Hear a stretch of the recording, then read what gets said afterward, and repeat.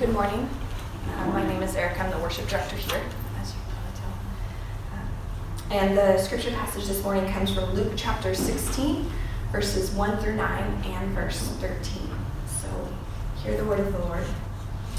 Jesus told his disciples, "There was a rich man whose manager was accused of wasting his possessions. So he called him in and asked him, 'What is this I hear about you?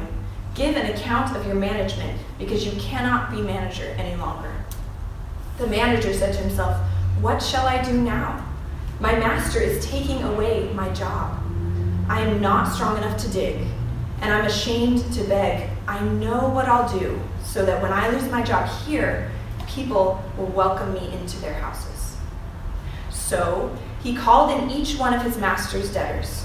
He asked the first, 'How much do you owe my master?' 900 gallons of olive oil,' he replied. The manager told him, 'Take your bill, sit down quickly, and make it 450. Then he asked the second, 'And how much do you owe?' 1,000 bushels of wheat,' he replied. He told him, 'Take your bill and make it 800. The master commended the dishonest manager because he had acted shrewdly. For the people of this world are more shrewd in dealing with their own kind than are the people of the light. I tell you, use worldly wealth to gain friends for yourselves, so that when it is gone, you will be welcomed into eternal dwellings. No one can serve two masters. Either you will hate the one and love the other, or you will be devoted to one and despise the other. You cannot serve both God and money." May God's word shape us and form us. I know what you're thinking. All right, here comes the money sermon. No, it's not going to be that bad. When you hear the word or read the word in Scripture, king and kingdom of heaven or master, sometimes it's hard to connect because, the day of kings and kingdoms are long gone, and master is kind of a loaded, and we just don't have masters anymore. We shouldn't have masters anymore. And so I like to think about the word host. God is the great host. God is the great host that has invited all of his children, all of his people, to a banquet or to a room, to a great party. And because he's good, and because he's benevolent, and because he's rich and has good things, and he likes to eat, right? Everyone is smiling, everyone is happy, everyone has enough. And God enjoys a multiplicitous variety of food, right? From kimchi and rice, right? To chicken, to tortillas, right? He knows what people like and desire. He knows the carbohydrates that each of us really, really cling to, and the sweets and the candy that we like. And so God is the ultimate host. And when Jesus tells parables, we were in a series on Jesus' parables, and the series is entitled Stories That Give Life. Stories that give life. When Jesus tells his parables, he's comparing these stories and these parables to what the kingdom of heaven is like, as it says in the Gospels. What he's saying is, this is what this party is like. This is what it means to live in the household of the great host. This is what it means to come to the banquet of the living God. It means this, and then story, parable.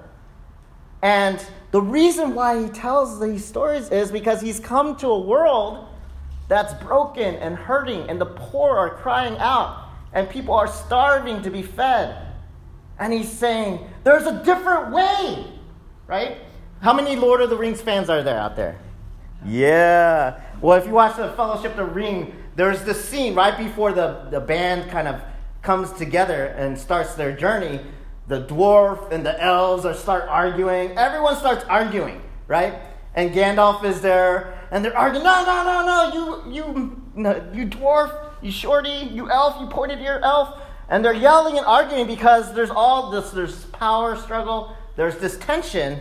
And then all of a sudden the scene pauses because the Hobbit, the lowliest of all the races, with his furry feet, and he's about 3 foot tall, says, "I will take the ring.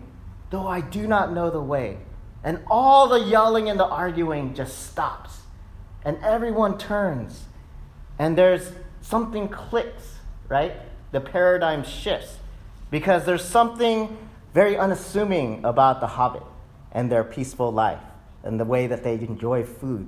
There's nothing about power, right? There's nothing that's seeking to steal or rob or gain for himself.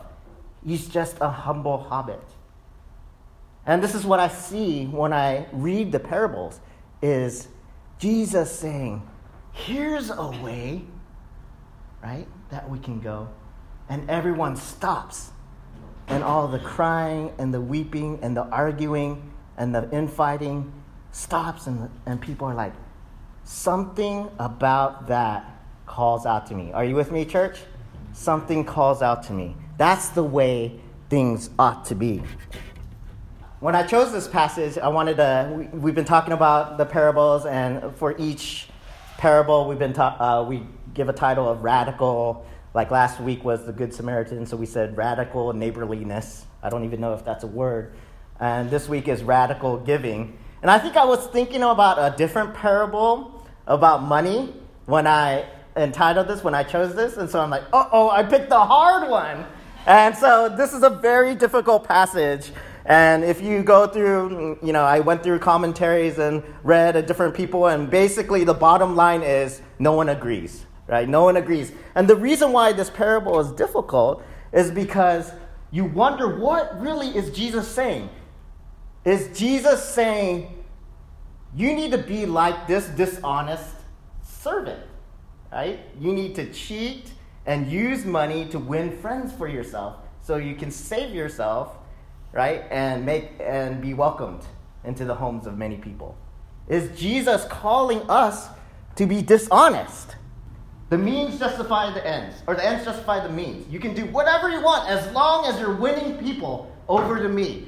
Lie, steal, cheat, use money, use greed, and the word is unjust money to win people over, no matter what the cost. Is that what Jesus is saying? And other people are saying no, because look at all of the teaching in the Gospel of Luke on money. When Jesus talks about money, he's clearly siding on the side of the poor and really challenging the rich, the people who have money. Right? And even at the end of this passage, he says you cannot serve God and money together. So why would Jesus go against his very character, it seems like, of being loving and compassionate, right? And you would think Jesus has integrity, and say, be like this dishonest servant. Right? So some people say, maybe he's saying, don't be like this dishonest servant who's only looking out for himself. Even the people of the world who don't know the God or don't have the light, try to make friends or try to, help people, give them, scratch their back in order to save themselves, right? But don't be like that. Instead, God has a heart for the poor, so give without asking, right? Spend your money give your money to the poor without expecting anything in return, without expecting yourself to save face, to save your position, etc., etc. So do you see the complexity? And I'm here to say that I don't have an answer. I don't know. But I'm going to give a shot. I'm going to paint one picture, and we'll see how that goes. But so I play Ultimate Frisbee on a club team. And lately, a month ago, I strained my hamstring, my left hamstring. And it's been really hard for me to run because those kind of injuries linger. And they linger, but me being 42 and kind of still in an extended midlife crisis, still want to be competitive, still want to run, still don't want to be benched.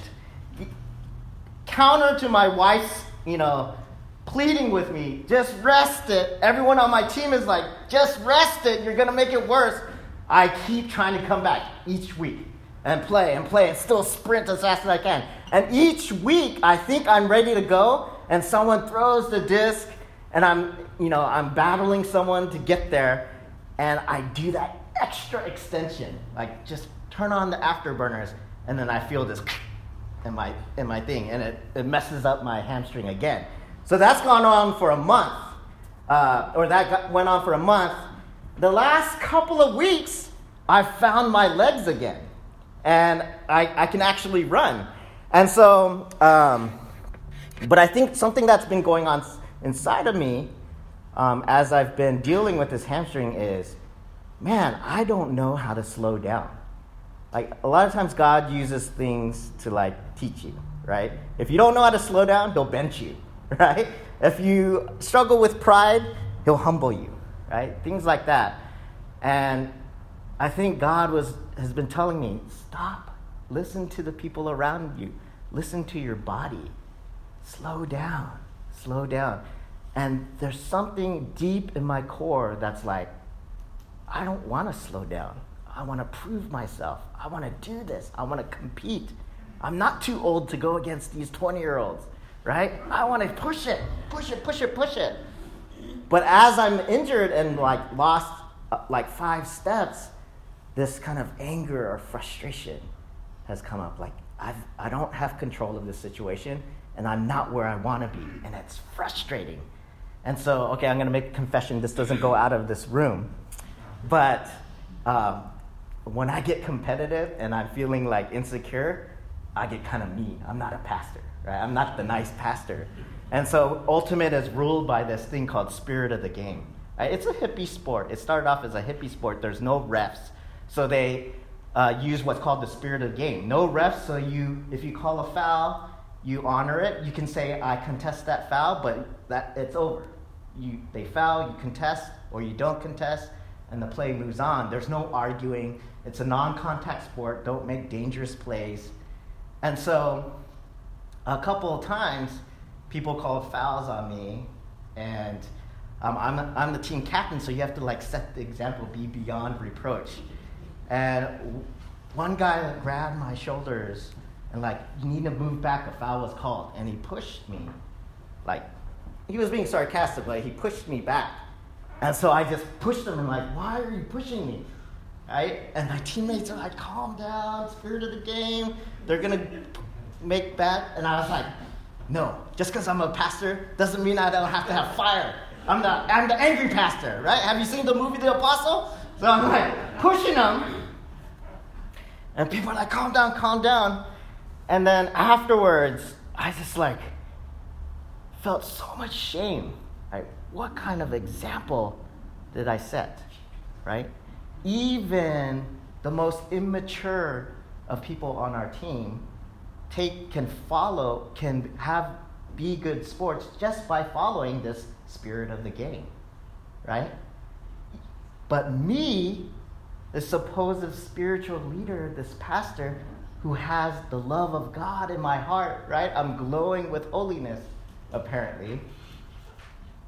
I can't even exhibit self-control, right?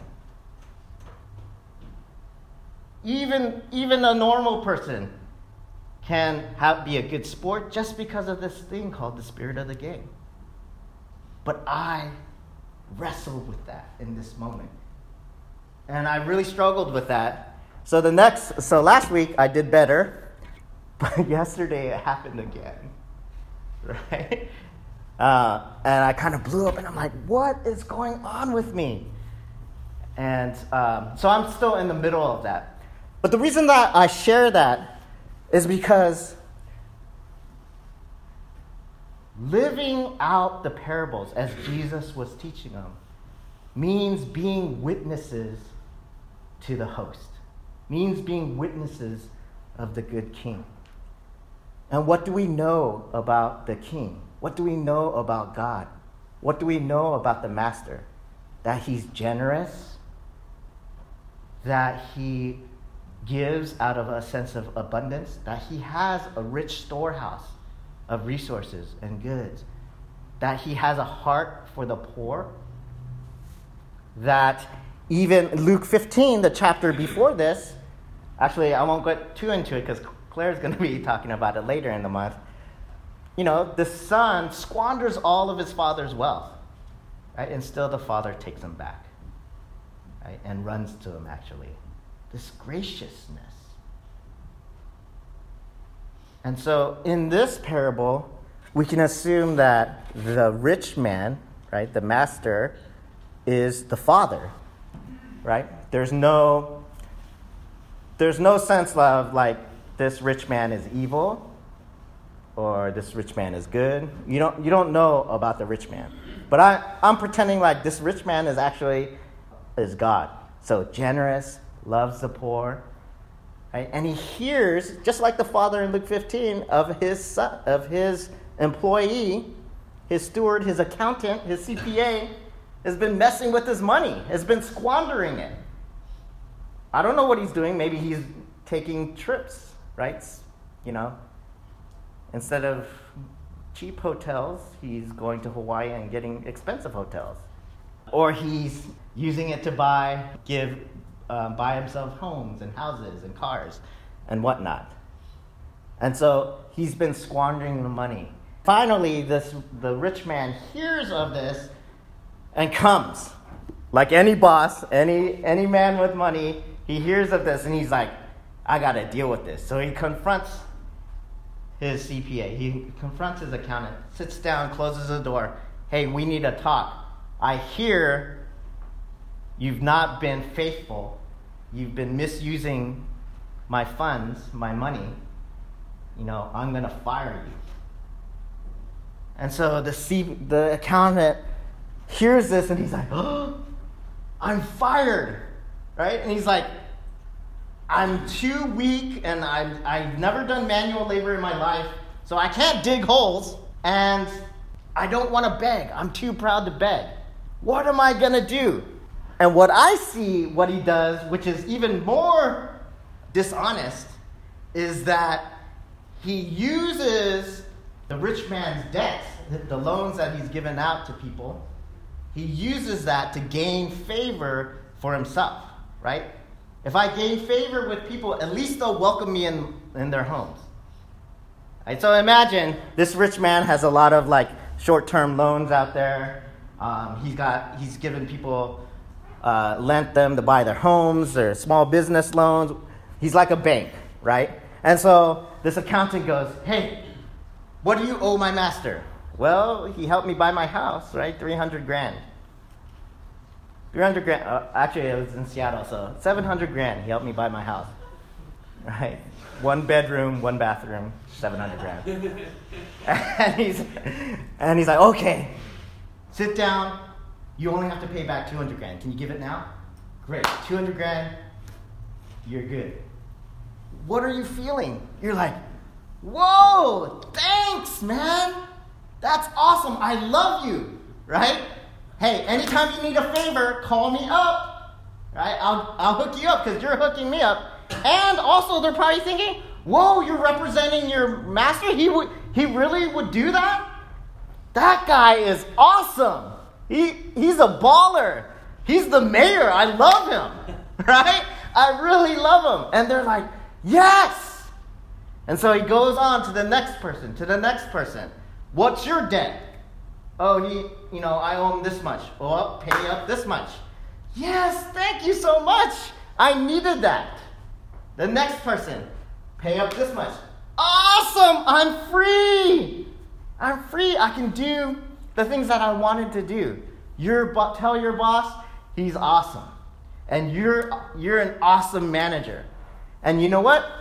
I've got a vacation house over there. If you ever want to stay there, please just let me know and you can stay there, right? So this manager is winning over friends by using the supposed grace of the rich man that he hadn't been given permission to give, right, to win it over. So he's still using the rich man's money, right? Not as he should, but for his own gain, so he can save face, so he can not have to dig or have to beg for money after he's unemployed. Right? But what is the response of the rich man? The response of the rich man is he commends the manager. He says, good job. Really, really good job. And you're like, what? What? The master commended the dishonest manager because he had acted shrewdly. For people of this world are more shrewd in dealing with their own kind than are people of the light. I tell you, use worldly wealth to gain friends for yourself, so that when it's gone, you will be welcomed into eternal dwellings. Right. And I sat reflecting as I was preparing this, like, why is the master commending this guy?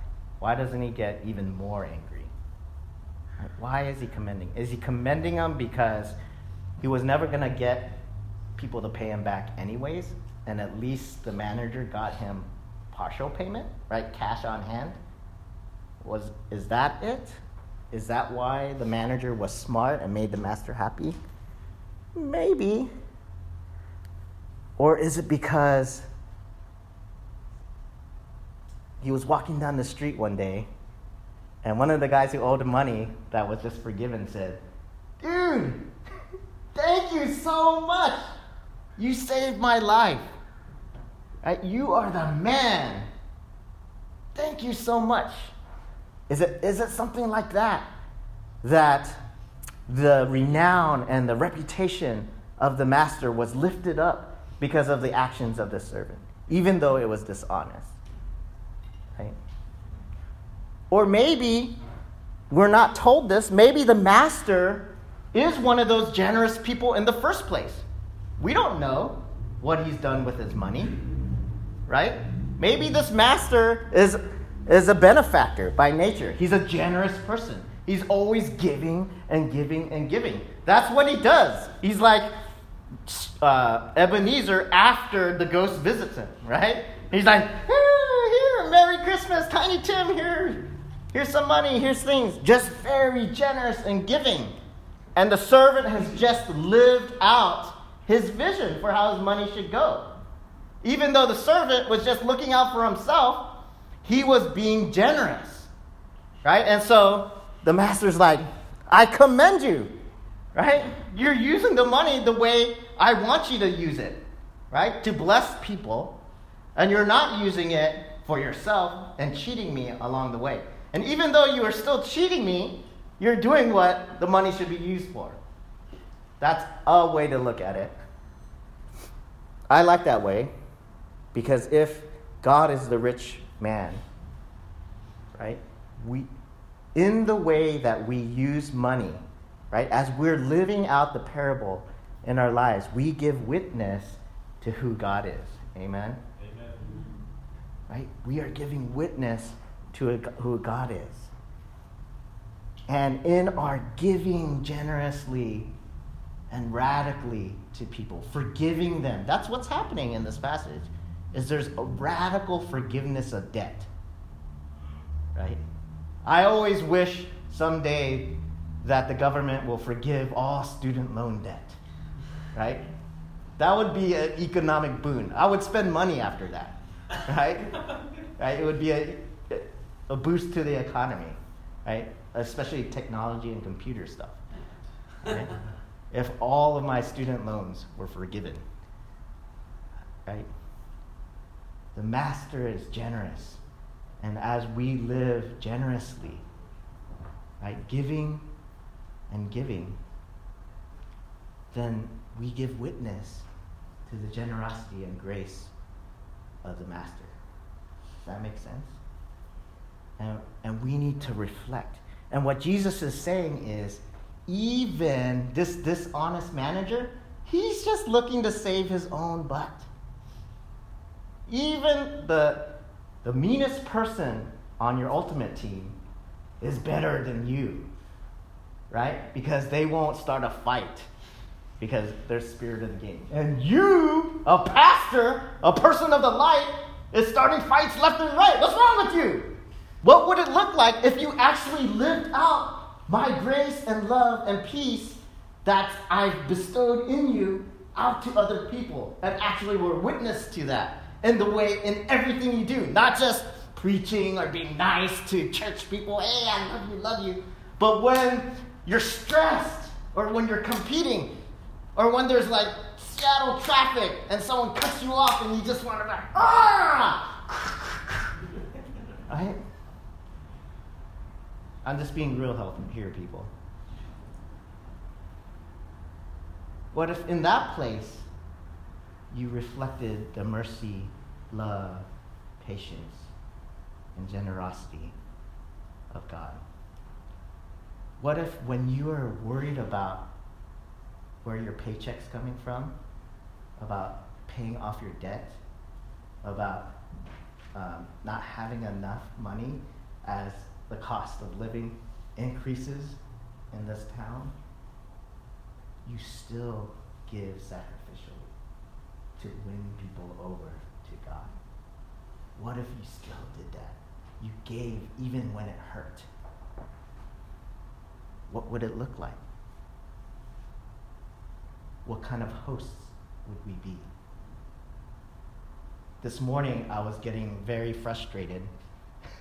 More sharing time. Maybe I need counseling.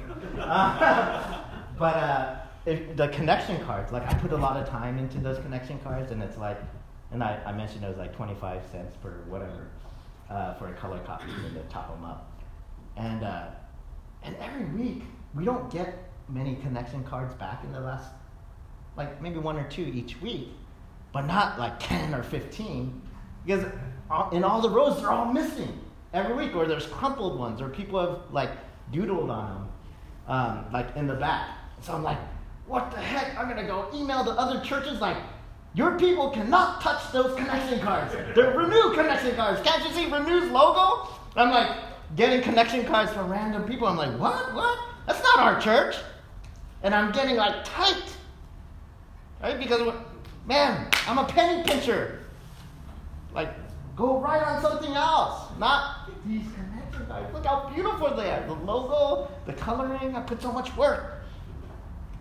You know? But what if we were hosts like the great host? Right? I think our lives would be renewed and we would build communities of life around us. Right? Not communities of stinginess, but communities of life. Where we're welcoming people in and we're being generous and we're winning people over to Jesus and God because of our generosity. Right? And being open hosts. On Thanksgiving, there's only 2 legs. Your brother took 1 leg, and you want that other leg. And then there's that guest, your guest, and he like wants that dark meat. And you're like, here you go. Here's the leg. Right? That kind of stuff. That kind of stuff. Right? And we, this community garden out here, we have 14 plots out here on this land. I mean, the land out there is amazing. And there's 14 plots that have been set up for community garden. And we want to kind of build off of that and invite the neighborhood in. And I think we've given away like 10 of the 14 already, from people who have responded to like Buy Nothing, to flyers out there on social media, just in the community, people being interested in this. And like as we've been dreaming as a church, we're like, man, look at all these houses and apartments going up around us, right? What do those apartments not have? Grass, right? And they all have dogs, right? They all have dogs. So we're trying to walk them. Like, what if we just open this up? You know, we could put doggy bags there and people walk their dogs and like scoop up their stuff and like make it a place, a backyard for the whole community, right? And what it means to use what you do have, right, to win people over, right, to God. I think this is what Jesus is talking about, because that kind of stuff multiplies, right? When out of scarcity we give abundantly, God comes and makes abundant life. Amen? Let's pray. God, thank you so much for your word. Thank you for being the great host, that you have a big heart for people, that you want to go to the highways and the byways as you say in Luke, not just to invite the people who are rich or who can pay us back, but to invite the destitute and the poor and the hungry to the party, to the banquet. And we want to participate in that mission and what you're doing. We want to foster communities of renewal. As you have renewed us and you have given us life, we want to be about giving life back to our neighbors, to our neighborhood. And so radical generosity, radical giving is one of the ways you teach us to let go of loving money and serving you for the good of the world. In your name we pray. Amen.